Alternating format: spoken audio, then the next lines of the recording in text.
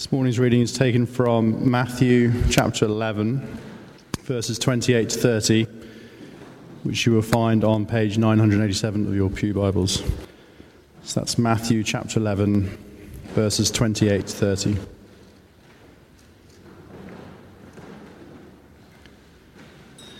Come to me, all you who are weary and burdened, and I will give you rest.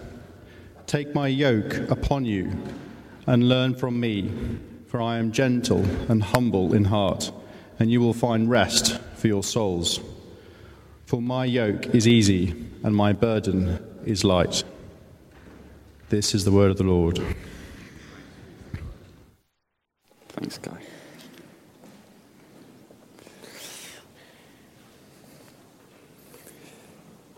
What would you say is killing you?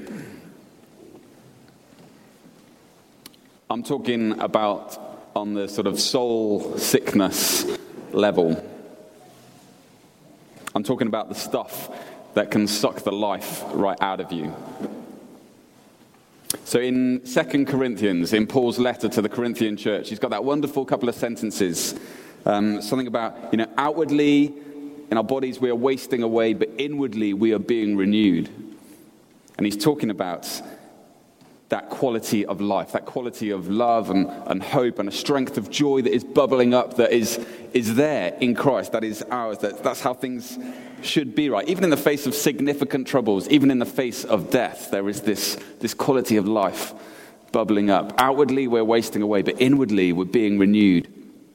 But that's not always how it is.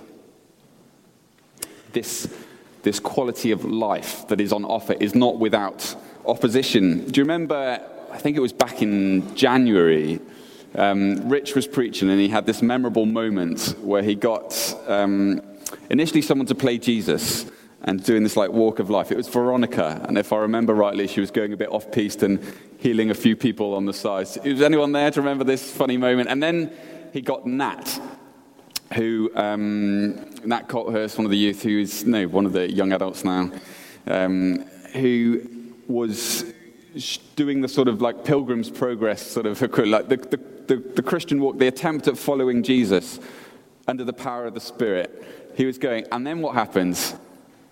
On the flanks we had the heavenly host encouraging us along and all of the sort of hymn singing, but in the middle there was this opposition. There was people like Rob Armstrong jumping out into the aisle and tripping that up, and it was this is the reality of the situation. There is stuff that interrupts our attempts at following the way. There's stuff that gets in. There is the sin that so easily entangles, as the writer in Hebrews puts it. There are things that come in and crush us on the inside, that suck the life out of us, the diseases of the spirit, the infections of the heart, the stuff that robs us of the love and the hope and the joy on the inside. What is it that's killing you? Sometimes it's obvious, a dark secret addiction, a crushing loneliness, a major disappointment, a bitter resentment. Sometimes it's less obvious. Sometimes we don't even notice it ourselves, our unconscious patterns of consumption, or the way we just go about drawing comparisons week after week. This is some of the toxic ground that we'll be covering over the next 5 Sundays. And today's sickness of the soul is one of the subtle ones. And so I've devised a clever diagnostic tool. Dr. House would have been proud of this one, to work out whether, we won't do a hands up thing, but we can just you can gauge for yourself whether you are infected with this disease. Okay, so we've got 6 questions. And the first of them is this: do you ever, when you're getting into a lift, do you normally press that closed door button multiple times? In most lifts, I'm told that closed door button is non-functioning, but it's just there to help us feel better about ourselves. Okay, number 2, it's a yes, no to all of these. Do you ever flush the toilet before finishing your wee? No, says Kath, adamantly. I'm told that happens sometimes. Number 3, In traffic, do you find yourself memorizing the makes, models, or the registration plate of the cars in neighboring queues so that you can work out whether you are 10 meters ahead or whether you have slipped 10 meters behind? Number 4, still in the car. When driving or traveling, do you find it most pleasing when your drive is accompanied by breakfast, grooming, a chance to do your hair or shave or do your makeup, whatever applies to you, and listen to an audiobook along the same time? Is that the perfect drive? Number 5, have you found that function on iPods where you can listen to them in fast forward, like twice the speed? And there's some clever wizardry whereby the voice is still at the same tempo, but it's still at the same pitch, but it's going twice the tempo. Have you found that one? It's amazing. You can listen to twice. Have you found that one, and have you used it? That's number 5. And then the 6th diagnostic measure, do you agree that lunch is best served at the desk with emails? If you answer yes to yourself for 2 or more of these things, then there is a very significant chance, I'm afraid to tell you, that you suffer with hurry sickness. And the thing about hurry sickness that you must be aware of is that it's highly contagious. In fact, it has the curious side effect, says Bev Shepherd, of the people who are sick think that they are well, whilst those without the disease are given the impression from those infected that there is something very wrong with them. Hurry sickness is highly contagious. Curious side effect of the sick thinking they are well, and those without the disease are given the impression from the infected that there is something wrong with them. Because time has become this negative status symbol. Those people with a lot of time on their hands, that means, they must be unimportant then. We flatter people with, you must be very busy. That's given as a compliment and received as a compliment. Well, yes, I am actually, I don't.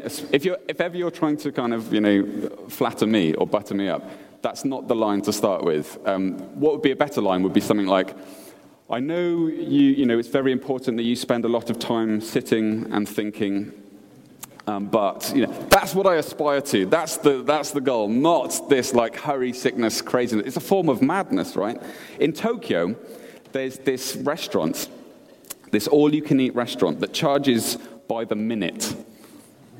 And so it's proved so popular for the office lunchtime break that people will be queuing up, waiting in line, ironically, outside this restaurant to have their go at this bargain of consumption and time efficiency. How funny is that? Actually sounds quite fun. I'd quite like to have a go at that one. Less funny is the way that so many of us are living, as though we're always behind schedule, always haunted by this nagging sense of unfinished tasks, this lingering fear that we've never quite fulfilled our obligation to our work, to our friends, to our family. We're never quite justifying our own existence. We've never done enough. And living like this, it's not just bad for the blood pressure, it's spiritually toxic. So many of the sort of, great writers on the spiritual life are lining up to say things like this. Hurry is a form of violence exercised on time, says one. Haste is our enemy. We must ruthlessly eliminate hurry, which might be a familiar one. This is familiar ground that we were covering in January. So I'm sure we don't need to go over it again. You got it all sorted, right? Actually, this epidemic of hurry sickness runs deep, so much so that I'd bet that for many of us, little has changed since January. So unapologetically, we include hurry as this foundational, fundamental kickstart to this list of what is killing us, what is sucking the life out of us. We must ruthlessly eliminate hurry, said Dallas Willard. Yet most of us are much better at ruthlessly eliminating all of the little pockets of empty time and spare time that life would afford us, that life would gift to us. That spacious time, the time to reflect, to notice things, to be prayerfully present. to stop. I'm not very good at this. Naturally, growing up, I had my best friend would always complain, "Why do you walk so fast?" as we tried walking somewhere together. Now, his name was Julius. He was Ugandan. And so this was part of the problem because he'd inherited this healthy relationship with time. You know that phrase? It's something like, "You Europeans have all the watches, but we have the time." You know, there's something like, I can't remember where or when it comes, but that was the kind of difference between me and my friend Julius. I can't remember. This was the time before mobile phones and text messages that got your appointments. You know, you could negotiate them and fill in your time. But I spent hours collectively, perhaps even days or weeks, waiting for Julius. Like at the agreed, we're going to meet here at 6:30, you know, and there I would be. Where's Julius? And then proceeded a stressful half hour of me calculating, well, how long am I going to leave it? I'm going to go for him till 10 past, and then that's it. I'm definitely go 12 past. Okay, should I go now? Oh, what's this going to mean for our plans coming up? And we're going to have to rush and da-da-da. And this is whereas I'm sure Julius spent that half an hour making his way in his own time, thinking what he needed to think. This was just the difference between two. And then he would arrive, and then we set off to get, and he's, "Why are you walking so, what do you mean, why are we walking so fast? We're late, we need to get there." And this was how it is. Even today, I am prone to break into I'm walking on my own, so I'm a grown man, and I'll be prone to breaking into a jog, especially if it's a downhill stretch, you know, where you might as well make the most of half of the time I'm just excited about what I'm going to do, to be honest, like a little boy. The other half is because I've crammed too much in and I'm running late, and I don't like being late, and da-da-da-da-da. Do you know this inner tension, this adrenaline, this panic, this low? Why do we do that? I think, like so many of our subhuman behaviors, it's driven by fear. A fear of missing out. The flip side of that might be this sort of gluttony, this greed for experience, but also a fear of rejection, a fear that somehow our lives are not enough, that we haven't proved ourselves yet enough, that we're not good enough, that we're not accomplishing enough in life, that we're not leading exciting enough lives. All of that stuff. There is this basic and profound anxiety at work underlying our symptoms of hurry sickness. What does Jesus say? He says, "Come to me, all of you who are weary, who are carrying heavy burdens, and I will give you rest." Normally, this is unique, this tender moment in Matthew's gospel. Normally, the invitation out of the lips of Jesus is, "Come follow me, come after me, come and imitate me." Here he says, "Come to me," in this lovely moment. So he's speaking to anyone who would hear. This isn't this disciples-focused teaching. This is the big invitation moment. "Come to me, all who are weary, carrying heavy burdens, and I will give you rest." He's talking about an interior rest. He's talking about salvation. He's talking about the deep fixing, the deep adjustment that we all need, that speaks to our deepest fears, the stuff that we are unconsciously dysfunctioning out of, the stuff that says your life is not sufficient, not enough, not good enough, not accomplishing enough, not exciting enough. And the good news of Jesus Christ is that his grace is enough. His grace is enough for you, and for you who's just disqualified yourself. No, it's not for me, because especially for you, especially for me. This grace comes to us as a sheer gift. There's nothing we can do to make God give us more, to make God love us more. There's nothing we can do to disqualify ourselves, to make God love us less. It's grace. And so do you see how that frantic race that we're all engaged in to squeeze the most out of every half hour of downtime, how that frantic race to prove ourselves, to become a bit more, it's void. suddenly, in the wonderful grace of God, we're freed from that tyranny. There's nothing left to prove, nothing left to fear, because the deepest truth of things is that we are embraced, that we are qualified, that the future is opening up in the all-sufficient grace of God. And now the new race that is marked out for us, this new race is one of learning to walk in that truth. It's not really a race. Learning to walk in the truth, the assurance of that love. It's not frantic. It's not anxiously hurrying along, driven by fear or attempts at self-promotion, but it's learning to walk courageously along a path that looks like selfless love, that looks like Jesus. We are becoming selfless love. I love the thought that Jesus grew up as a carpenter, grew up familiar with these yokes, right? So he talks about how my yoke is easy, the burden is light. He grew up presumably having made many of such bits of wood that would fit over the animal's neck. Tailor-made, they were made individually to the exact animal, apparently.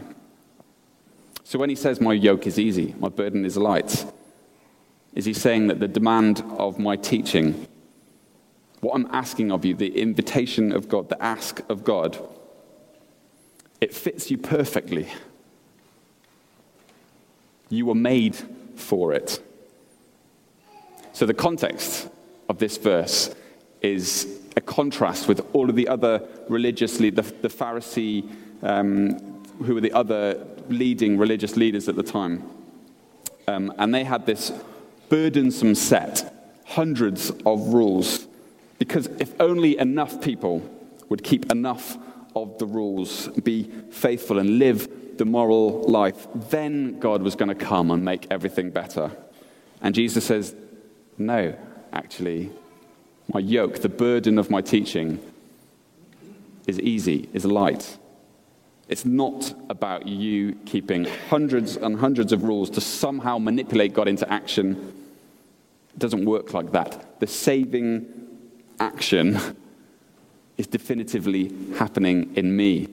We look back at Jesus and we say that this saving action has definitively happened in the life, death, resurrection of Jesus. Who are we to therefore carry the weight of the world on our shoulders and feel like we've got to do it again? We just got to learn to walk according to what has happened. And let's be very clear, this rest for our souls that is on offer, it is not about, in some kind of yogic way, learning to float above the problems of this world and be untouched by the demands of reality. No, it's about making sure that we're actually able to be present to this world and not rushing along according to our own silly little agendas, but we are properly engaged with reality and the demands of a world in need. And it's our failure to do this that is where the big tragedy of all of this hurry sickness stuff plays out. So, back in the day, in Princeton University, they ran this experiment. I love a good experiment.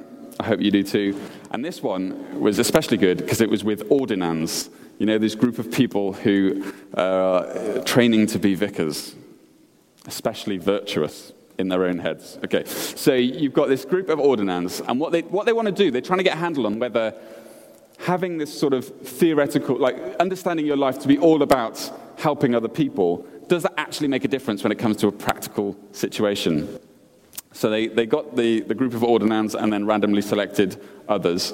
And what they did was this. They gave them an interview on one side of the Princeton campus in New Jersey.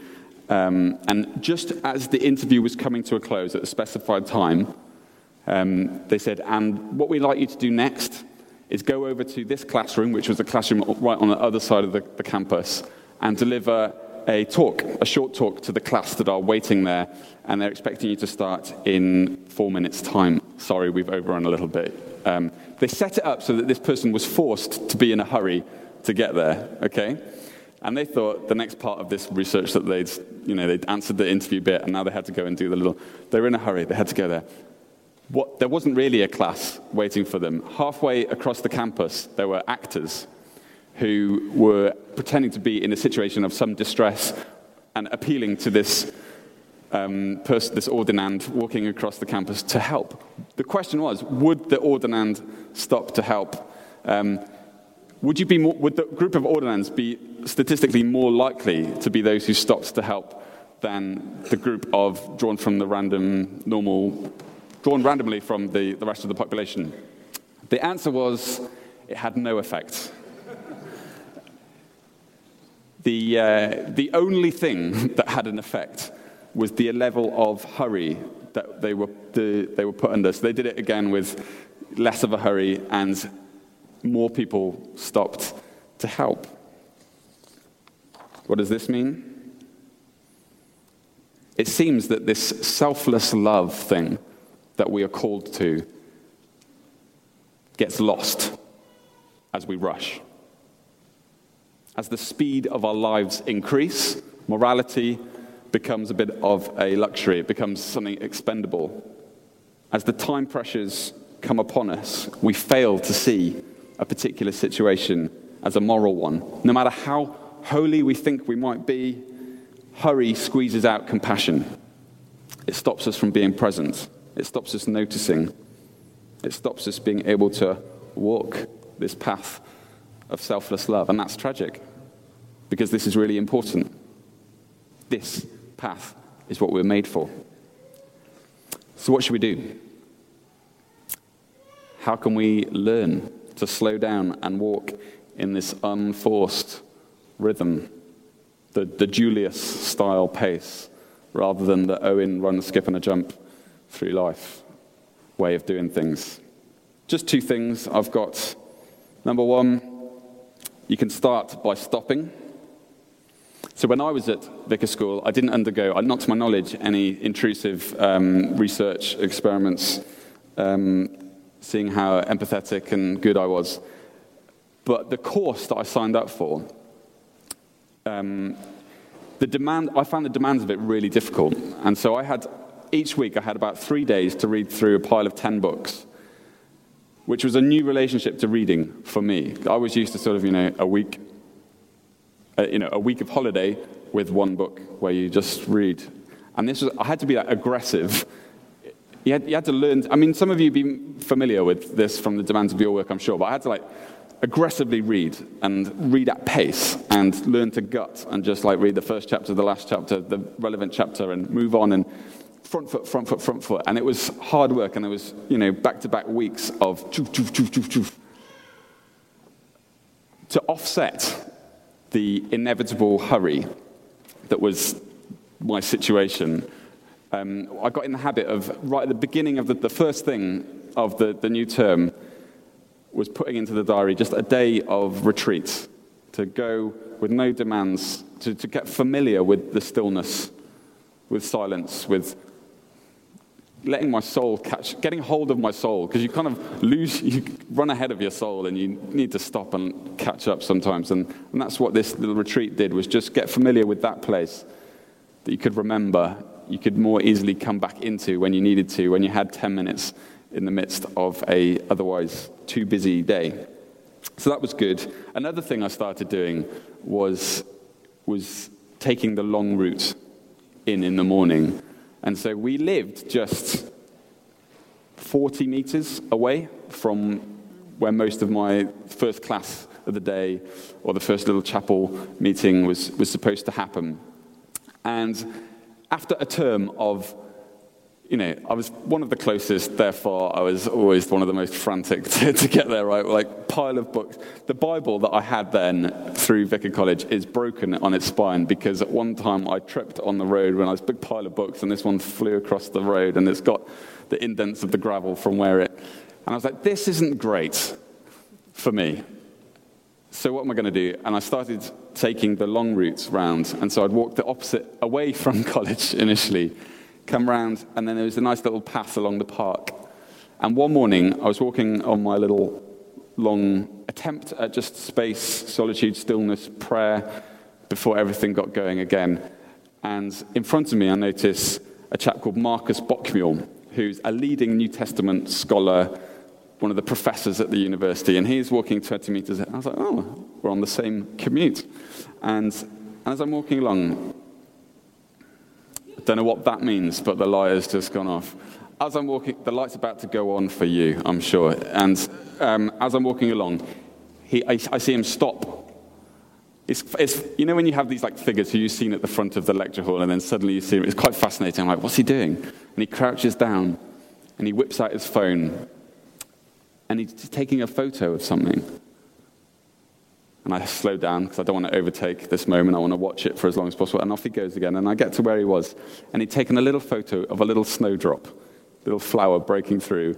And I just thought, what a hero on another level now. He is present, he is noticing. He has time in his world, whatever, to stop and to notice. And there's a lesson there for me. So in Hebrew, there's a word called kadesh, which is the word for holy. So it's quite a significant word in the Bible.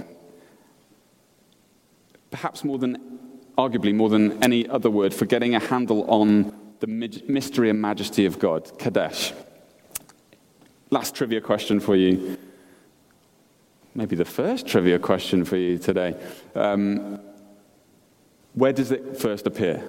What's the first thing that is branded Kadesh, holy, in the Bible? What do you think that might be? A psalm? No. But that would be good. Sabbath. We have the right answer. It's not a mountain, some holy mountain. It's not some holy place, not some holy altar. It's not even a person. It's Sabbath. On the seventh day, God set it apart as holy. Time. There's this sentence, again, I'm going to murder it, but it's something like, you have the cathedrals in space, and we have built these sanctuaries in time. This sort of Jewish wisdom of understanding the hallowing, the sacredness of time, setting apart space in the calendar to be holy, for prayer, for reverence, for noticing, for rehumanizing, for allowing your soul to catch up with you, to stand in resistance to all that would take us down. Time is sacred. God made it. He made enough of it. We can receive it as a gift and not do a violence with our incessant hurrying. Daily stillness, a weekly Sabbath, a regular retreat. How are you doing with that? Get your diary out this afternoon. Have another refresh, reset. It's so worth it. We need it. I wouldn't be afraid of mixing a couple more strategic inefficiencies as well, like walking the long route, the more beautiful route. Speaking to someone who simply refused to get a dishwasher because that was his thing. This was his moment where in the evening he would wash the dishes, and it was this moment of stillness, protected, structurally in place for him. And I thought there was wisdom there. And the other thing, just real quick, let's prioritize compassion. We've seen how this slips out. Hopefully we've agreed that this is what Jesus is calling us to be. This is an important hallmark of who we are, of who we're learning to be. So we've got to restate it to not miss the point. It's not about developing some calm, meditative spirituality that floats above everything. It's about learning to be present, to be responsive. And of course, it doesn't always mean no haste and hurry. Jesus, there's recorded several times in the Bible where he's kind of like, we might say, overworked, where he hasn't even had time to eat. This is reality. This is sometimes what happens. But you balance that with then doing a Jesus and retreating up the mountain or wherever into the quiet place. Listening to the responders, some of the stories of responders to the Grenfell tragedy this last week. Obviously the right, the compassionate response. is for that doctor to get up at 2 o'clock in the morning, to get in, to utterly spend himself all day long until he's stood down by his manager, This is what the world demands of us sometimes, but it's not the same as the hurry that is driven by the fear and the self-promotion and the fear of missing out and all of that. Okay, the path of selfless love is costly. It's not cozy, but it is one as we learn to trust the grace of God that has this quality of life and joy and hope, bubbling up, unthreatened, growing stronger. Do you trust the grace of God? Show it by stopping regularly, even if this means disappointing people, and it will. That's okay. Do you trust the grace of God? Then show it to all sorts of other people with your gift of attention and time. It's about people and moments. Don't miss them. Fathers, today, don't miss them. Amen.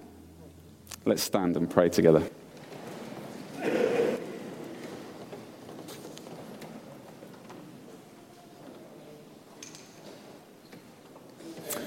I think we've about run out of time, so we're going to just pause. So what I really wanted to do was have 5 minutes, an awkward 5 minutes introduction to silence and stillness, and just gift us that. But the children's team will not thank us for that. So we're not going to do that. We'll have probably 30 seconds after I've prayed of stillness and quiet before a final blessing. We'd love to pray with you, as ever. If you've come and need some prayer, need someone to speak with, come. Don't hesitate to come and find us. There'll be a group of us down at the front for that. But let's pray. And God, where we have left our souls behind, where fatigue has drowned out gratitude, where we've failed to trust in your grace, come, Spirit of God, and refresh us.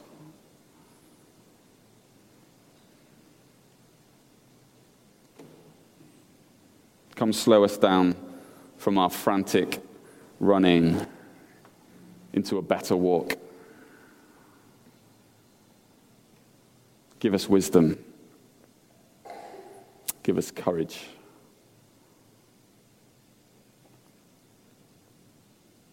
Thank you, God.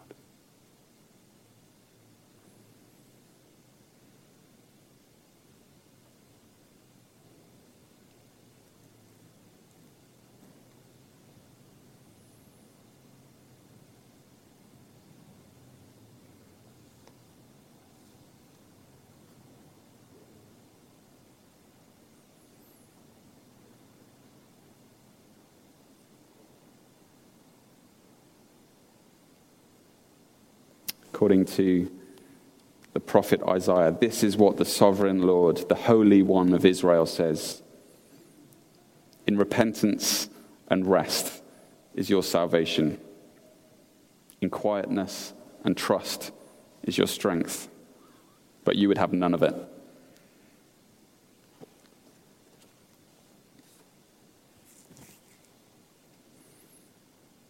May the Lord bless you with wisdom and rest for your soul, and presence with people you love the most, and time to stop for those you've only just met. And so with the blessing of God Almighty, the Father, the Son, and the Holy Spirit rest upon you now and remain with you always. Amen. Amen. Have a great day. See you next week.